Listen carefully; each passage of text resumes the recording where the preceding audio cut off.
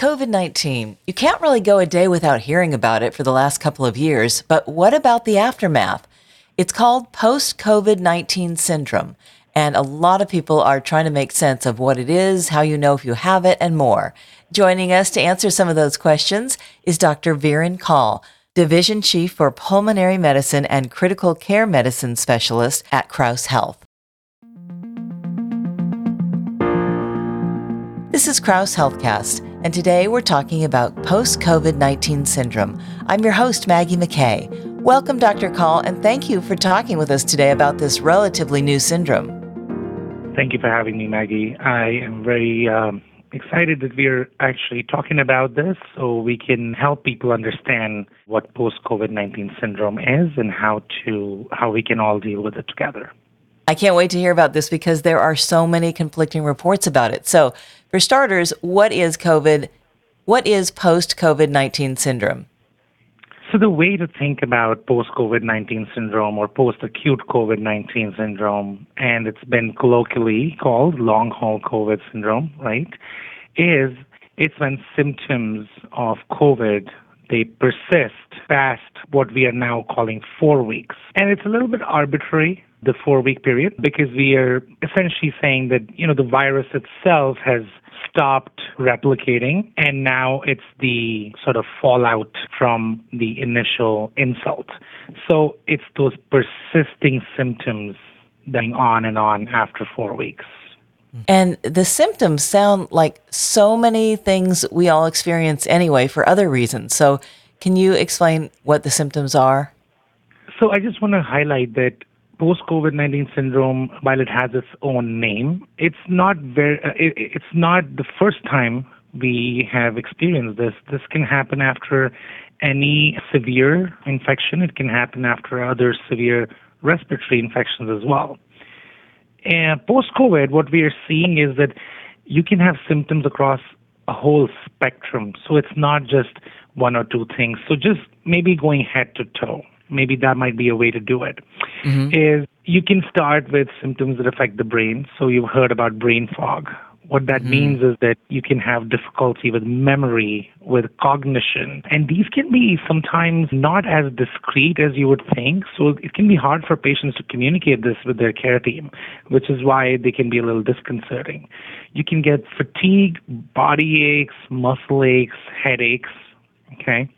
But then there's the part where it affects the psychiatric part of your symptoms. People can get anxiety, depression, their sleep can be very disturbed, and then PTSD, right? And these manifestations actually have been reported in about 40% of people who have survived COVID-19. So it's not a small number, right? Coming down, it's your lungs, and you can have shortness of breath that lasts a long time. You might require oxygen for a long time. Your exercise capacity, ability to, do things that you normally would have done goes down.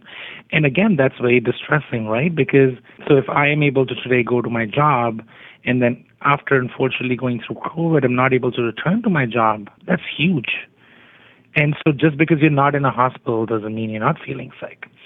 Similarly, it can affect your heart. There's something called as stress myopathy, which is, when you've gone through so much illness, you can have inflammation in the heart tissue. You can get issues with the electricity in the heart, something called as arrhythmias. Continuing down, your kidneys can oftentimes take a huge hit and may take a long time to recover. A reduction in kidney function has almost been seen up to 6 months. It might be even longer as we learn about this.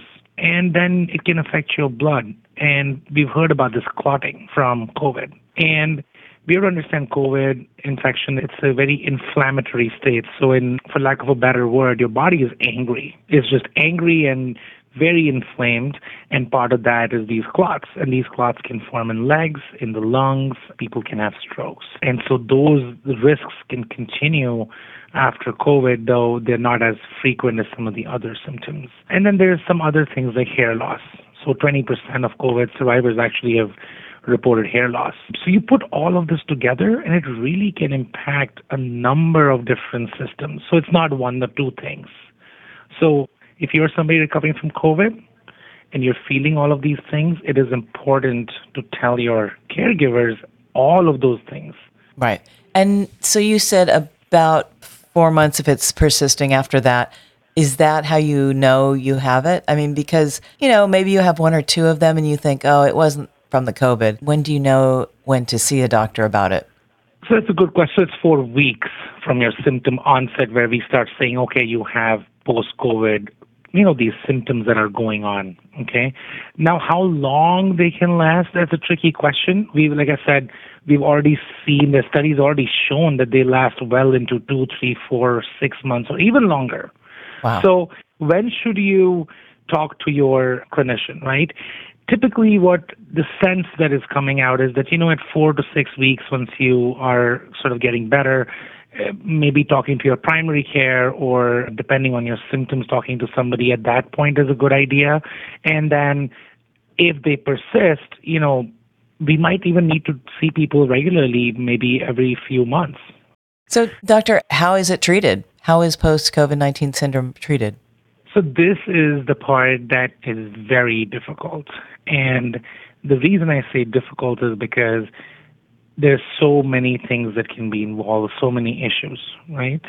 So one specialty is not enough to address this. So I think if you look at a lot of major centers now, and even before COVID, we're creating these clinics they call post-ICU clinics and now post-COVID clinics. So facilities that have these post-COVID clinics are trying to get multiple specialists in there together so they can see what is affecting you and who can help you.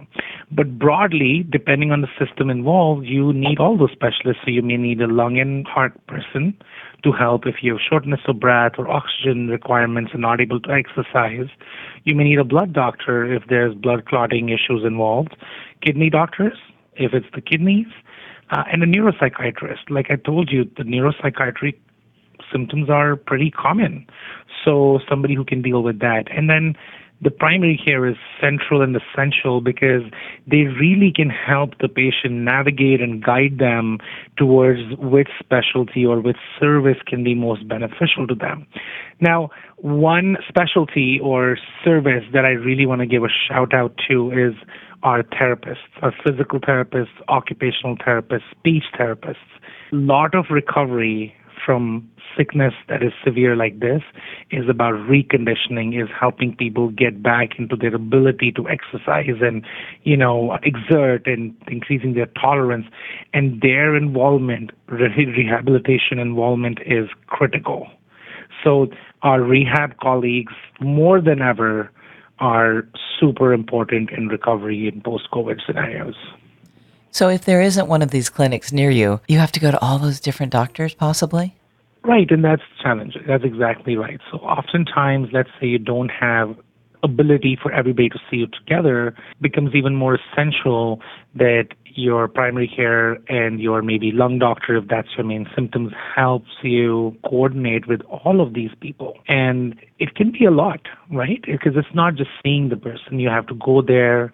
It's a burden on transportation. It's a financial burden.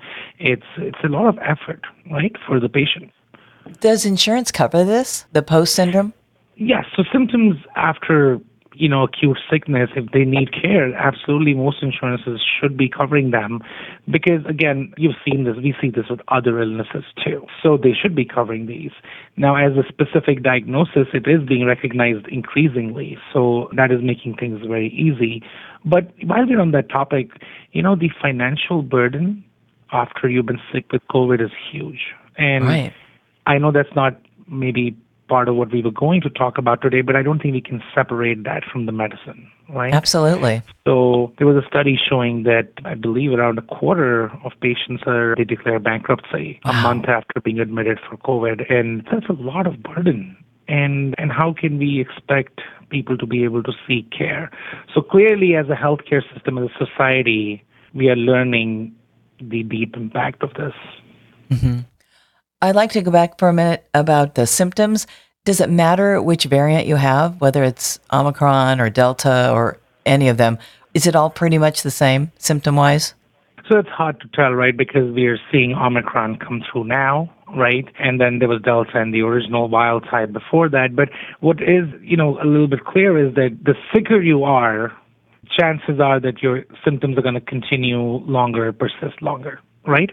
Right. So if Delta was the variant where people who were sicker and more impacted, what I think is going to be shown is that, those people have longer symptoms. We're going to find out the burden of Omicron. So far, indication is that it's more transmissible, but maybe not as destructive. But I don't know the answer to that right now. From Delta, we know that this is persisting for a long time. Right. And what do you tell patients who have gotten maybe a little bit casual about their prevention? Because, it's been around now a couple of years, and some people who haven't been affected at all think, oh, I'm not going to get it if I haven't gotten it by now. What would you say to them? I think the key here to understand is that at the end of the day, it's not going to impact us as individuals. One person may not get impacted, but the effects of COVID in the population will affect us all, whether that means that we have staff shortages, so you don't get care for other diseases, for example, or you get sick when you do and you're not able to go to work, so economic impact, or you have somebody who at your home may be impacted because they maybe don't have adequate immunity. So I think thinking about each other as a society, I think leaving the politics aside, because everybody's very heated, and I understand that, right? So leaving the politics aside, and I think trying to do reasonable things. So I do think that at this point, the data for vaccination is pretty clear in the sense that nothing is perfect, but it is preventative, especially for severe infection, right?